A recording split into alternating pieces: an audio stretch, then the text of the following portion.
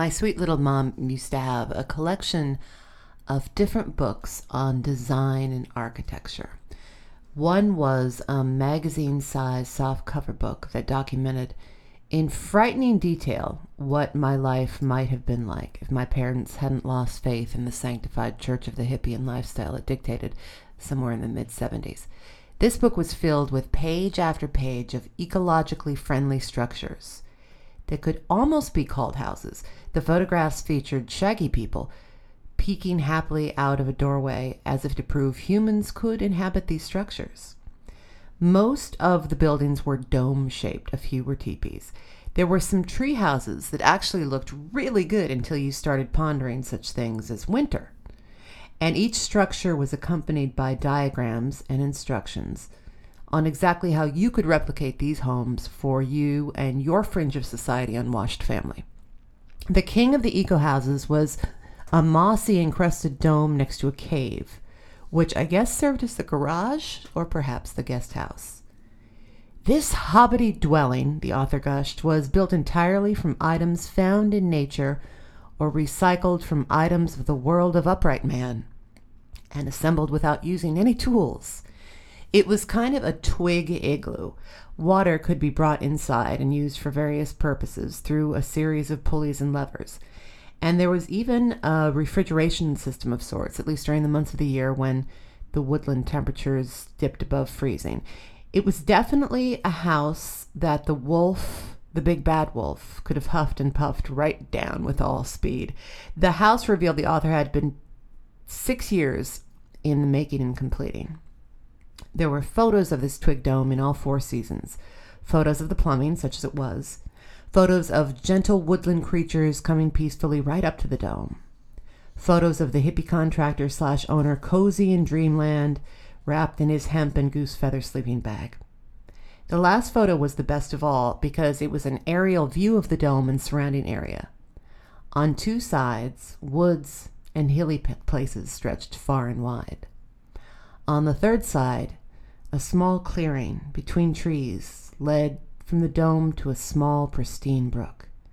And on the final and 4th side, about 2 city blocks from the dome, was a stretch of highway with a parking lot and a truck stop convenience store. The idea was to show that even in the midst of evil technology, you could build your natural refuge dome home. What it actually seemed to say was that this particular hippie had gotten screwed when it came to location. So ungroovy.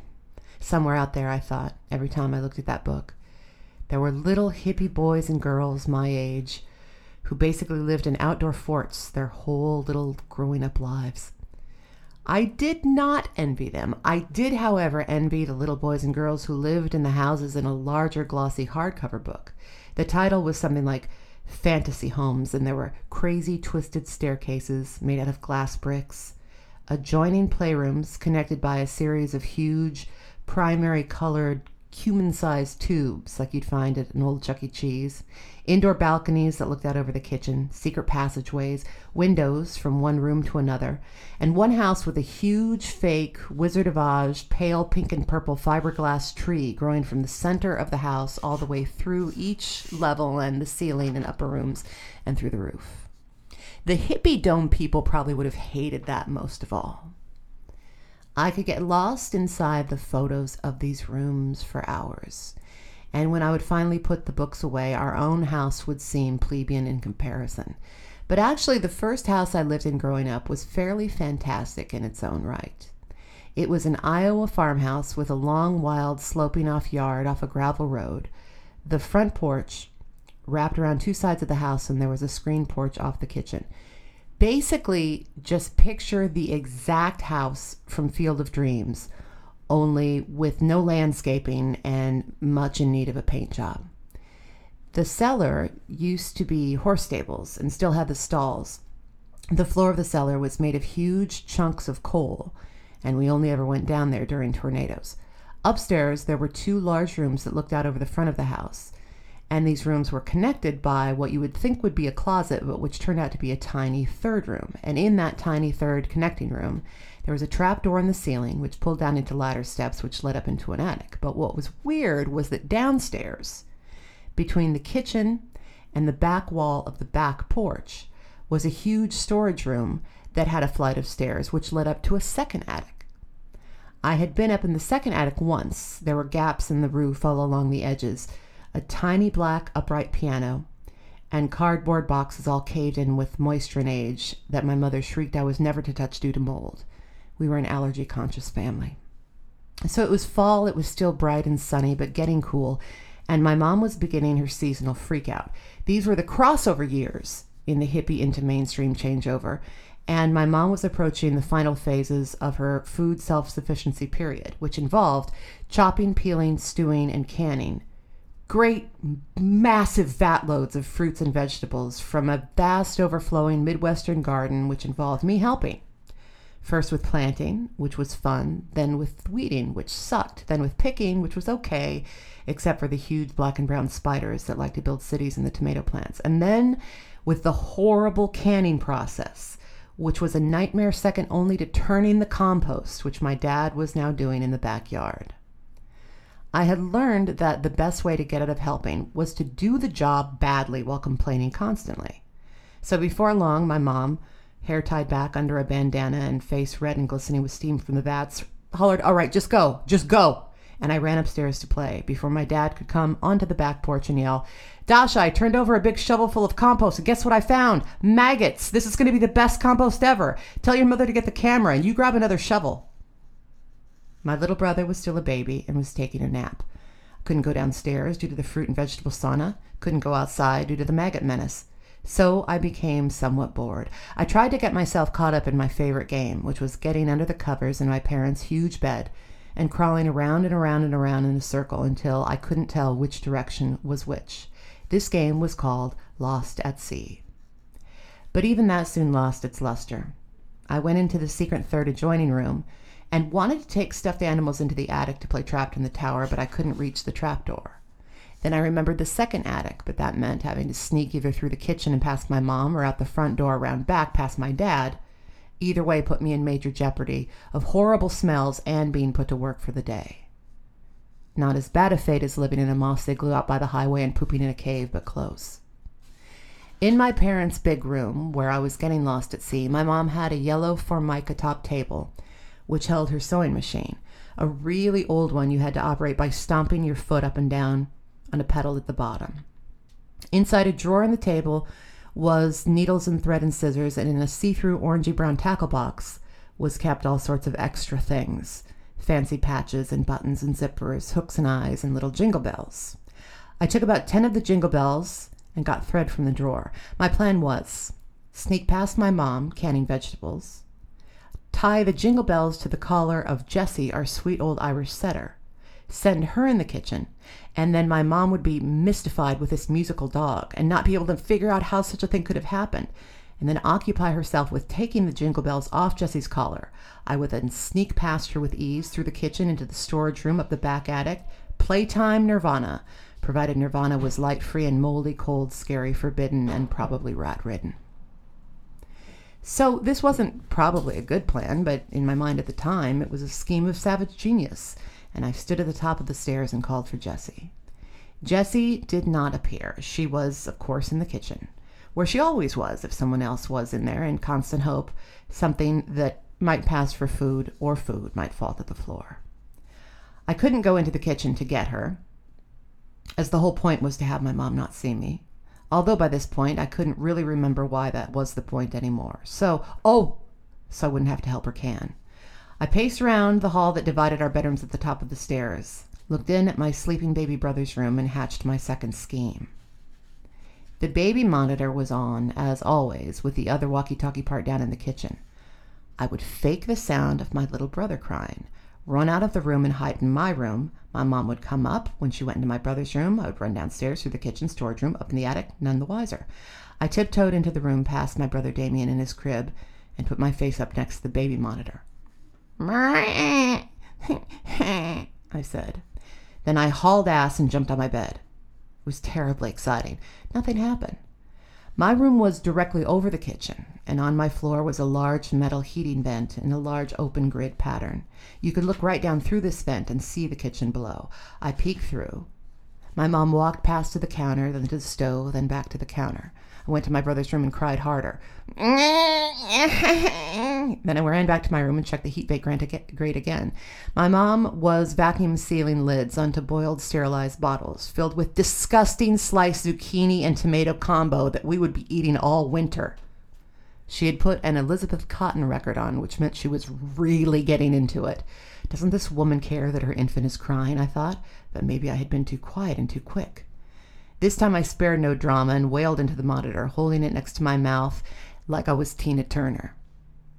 It was in this position my mother found me as she walked silently into the room behind me carrying a load of fresh folded laundry. We stared at each other, she with a pile of pastel sleepers and blankets, me clutching the baby monitor. "Woman," she said, "what are you doing?" "Nothing," I said and ran, but in my room it hit me. Now there was no one in the kitchen. I opened my door, shut it, so it would seem like I was still in there, beat it down the stairs, through the kitchen, toward the storage door, which is where I tripped over Jessie, who had heard me running, came running out of nowhere towards me to see if we might not run somewhere together and if there might not be food wherever we were going. I bit it onto the kitchen floor. I lay there quietly on my back as the dog licked my face. Vats of green and orange and yellow and red, disgusting, mushy things bubbled on the stove. My dad walked in the kitchen door. "Dale," he hollered, "I need lighter fluid. The damn leaves aren't dry enough to burn. Or turpentine. Is that stuff going to poison the compost?" He turned and saw me. "Hey, kid," he said. "What are you doing down there?" "Nothing," I said. "Where's your mother?" he asked. "Upstairs," I said. "Lick, lick, lick, lick, lick, lick, lick," said Jessie. "Oh, Lordy me, didn't I shake, Cherie," said my mother upstairs over the baby monitor. "Why don't you go up and dig through the storage room there," said my dad, pouring himself a glass of water out of the tap. "There's all sorts of boxes of stuff in there. We got to clear that place out one of these days." And he went back to contend with his leaves. I couldn't believe it. I had just been ordered to not help with the compost and give an invitation to the very place I was trying to sneak into. Of course, the plan once in storage room was to go right up to the attic. But I figured I would do as I was told and poke around the storage room first. One wall of this room was half screen, like one huge window covered over with plastic. This room had been the original back porch before the screen porch on the other side of the plastic had been added on. There were tiny windows on two of the walls, over which was more plastic sheeting, edged and held on with a staple gun. My old rocking horse was in there. I hadn't outgrown it, I just didn't like it. Its big freaky side eye stared at me under long, spidery, glued-on eyelashes. There were boxes and boxes of things to look at. Things in milk crates, things in trunks. It was sensory overload. It was weird that I'd never rummaged around the storage room or even thought about it. But maybe not, because I was probably 5, and 5 is pretty much like being stoned all the time. Your sense of time, your level of fascination, the way you can get absorbed in a bug for an hour at a time. I mean, I assume that's what it's like. In many ways, also, it sucks to be a little kid. You're not as dumb as most of the adult world thinks you are. In fact, you often have adult thoughts and emotions. You just lack the vocabulary to explain them, or the life experience to process them. Unfortunately, almost all adults seem to forget this and deal with you like a moron. You have almost no independence. The possibilities for getting in trouble are endless. People give you bad haircuts. But there are advantages as well. For example, bugs are not scary. You can pick up a praying mantis or roly-poly or centipede. I often did. I cannot mysteriously do this today. I don't know when that happened. Also, whereas today I know everything that is in my house and more or less where it is and where it came from, at that age, there were whole rooms I barely realized existed, like this one, filled with fascinating discoveries and mysterious objects and so on. Anyway, though it was a sunny day, the storage room was very cold and in sort of a milky darkness. There were just a few tiny high windows, again stapled over with thick sheets of plastic. In this room, the stuff was not just ours. It was also cast-offs from however many people had passed through the farmhouse before us. We had been studying pirates in school, but not geographical specifics. So I figured the likelihood of finding pirate treasure was pretty high, deposited by the swashbucklers of the Midwestern Plains. The glorious buccaneers of the Corn Belt, it soon became evident, favored not gold doubloons, but rather great piles of nasty-ass moldy clothing and dusty empty glass jars. So I skipped ahead and got to the trunks. The first trunk had no latches, and inside bunches of newspaper wrapped around little individual boxcars from a model train. This was fairly neat, but there was no track and no engine and no caboose. Under the newspaper bunches, there were a series of stuffed animals. So, of course, my little heart gave a little lurch, but just a little one. These weren't the plush, gunned type, snuggly, fur, cute-faced stuffies that you would want to take to bed with you and arrange and talk quietly to. They were the sort of matty-haired, googly-eyed, bright-colored, vaguely evil stuffies that you might win at an old carnival that suddenly disappeared and wasn't there the next day. The hillbillies of the stuffed animal world. But a stuffy was a stuffy, and I had a wave of compassionate sorrow. They had been hidden away in a trunk, so I took them out and gave each one a quick charitable squeeze. There was a sort of giraffe horse-looking thing, stuffed with what felt to be solid styrofoam, sort of mint green, wearing a dark green t-shirt. There was a rust-colored, shag-furred thing, which I can only describe as sort of a starfish with a face. It looked like something Cookie Monster might have left in a Muppet toilet.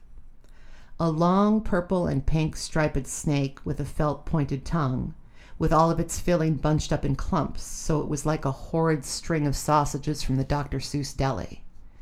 And then there was a huge yellow banana, maybe 3 feet long, and as thick at the middle as a football, with big, disturbingly happy, glued-on felt eyes and mouth, and inexplicably a little blue felt vest and a yellow felt policeman's badge. Sheriff Banana. There were little patchy spots on what would have been the side of Sheriff Banana's head, indicating that a hat had once been there. Because, you know, what's a banana sheriff without his hat? I sat looking at it, and it was weird because I could so clearly picture this missing hat.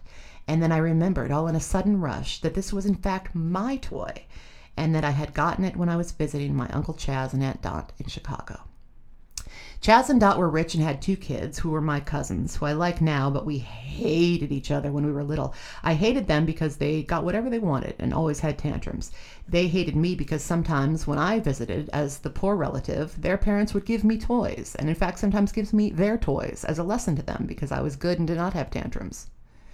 In order to thwart this trend, whenever we would play together, the cousins would offer me up their worst toys, in hopes that these might be the ones I ended up with if Chaz and Dot taught them a lesson. I don't remember what game it was the cousins and I played, but I ended up with Sheriff Banana. At some point, as always, the cousins ended up screaming and throwing sofa cushions and got sent to their rooms by their dad, and I was left in the living room holding the banana. Chaz, my uncle, who had red hair and a black beard, smiled at me, the good child. "You like that crazy thing?" he asked, meaning this hideous fruit lawman. "Yeah," I said, not wanting to seem rude. And so I was stuck with it. It sat next to me on the floor as I sat and watched the Three Stooges on TV with Chaz in his leather Barcalounger. Aunt Dot came in with Kool-Aid. "Ugh, what is that thing?" she asked. "Well, whatever it is, it sure looks happy," said Chaz. "But you know what they say, good apple, bad banana." "They say what?" said Aunt Dot. "Good apple, bad banana? You just made that up. You can't just make up proverbs." "Good apple, bad banana," said Chaz. "You know, bad banana." "You mean a bad apple," said Dot. "A bad apple spoils the barrel. You can say top banana. Bad banana is not an expression." "A bad banana spoils the bunch," said Chaz. "A bad banana spoils the bunch." "Certainly," said Curly on the TV. "No, you're crazy. It's bad apple in the barrel," said Dot. I just looked at the big yellow monstrosity. His huge felt eyes stared dead ahead, and his big felt grin whispered, "Hello, partner." I thought, and I deliberately left it behind when my parents and I drove back home. But when I got home and opened my little suitcase, there he was, the sheriff, right on top of my clothes with a little note taped to where his forehead was supposed to be, but he was a banana, reading, "Look who you almost forgot. Love, Auntie Dot." I have no recollection of what happened after that, or how the hat got ripped off. Maybe we gave it to the dog to play with, but here he was again. The sheriff was back in town. We were reunited. I guess there was something touching about it. I decided I would gather up all these discarded and unloved ugly pariah trunk stuffies and make my own island of misfit toys. What more perfect place than the forbidden attic? I dug through the rest of the trunk. I found a doll with a Barbie-sized body but a grapefruit-sized head, with a pull string in back, which when yanked would make the doll blink, and her eyeballs would rotate and reveal different colored sets of eyes, from blue to orange to green to pink. I know that these are actually collectible now, as I've seen them on Etsy, but it's horrifying to see at the time and in its day. There was one of those flat wooden dogs with their dog features painted on both sides with a leather tongue and leather tail. And the tongue and tail were one and the same piece of leather, so that if you pulled the tongue, the tail would get short and vice versa. A snow globe where all the creatures or people in the snow scene had come loose and all floated around with the swirling snow. I gathered up all of these and more in my arms and headed up the near old rotten steps with gaps in between them like a ladder that led to the attic. I went back down and deposited the toys when I found I couldn't open the door. Went back up and opened it and went back down, got the toys, went back up. The attic was black and cold and dark. There was a little edge of white light all around the roof perimeters due to little gaps. The roof was just beams of paper covered with slices of insulation and peppery rat droppings. Why the hell had I wanted to come up here? Why had I schemed all day to get here, to this horrible place? And why was my mother screaming downstairs? I ran down the stairs, out through the kitchen and outside. My dad had set the dry leaves on top of the compost pile on fire. The fire had leapt up and caught the edge of the wooden fence behind the pile. The flames had then spread down the pickets of the fence and caught the garage roof on fire. There was to be no more boredom that day. The firemen came. My dad got yelled at by the firemen. My dad then got yelled at by my mom. And I got yelled at by my mom and dad. For what? Nothing. And vegetable canning had to be postponed until the next day in all the confusion. And this time, I didn't get out of it. And as far as I know, those toys are still up there in the attic. And I don't like thinking about it.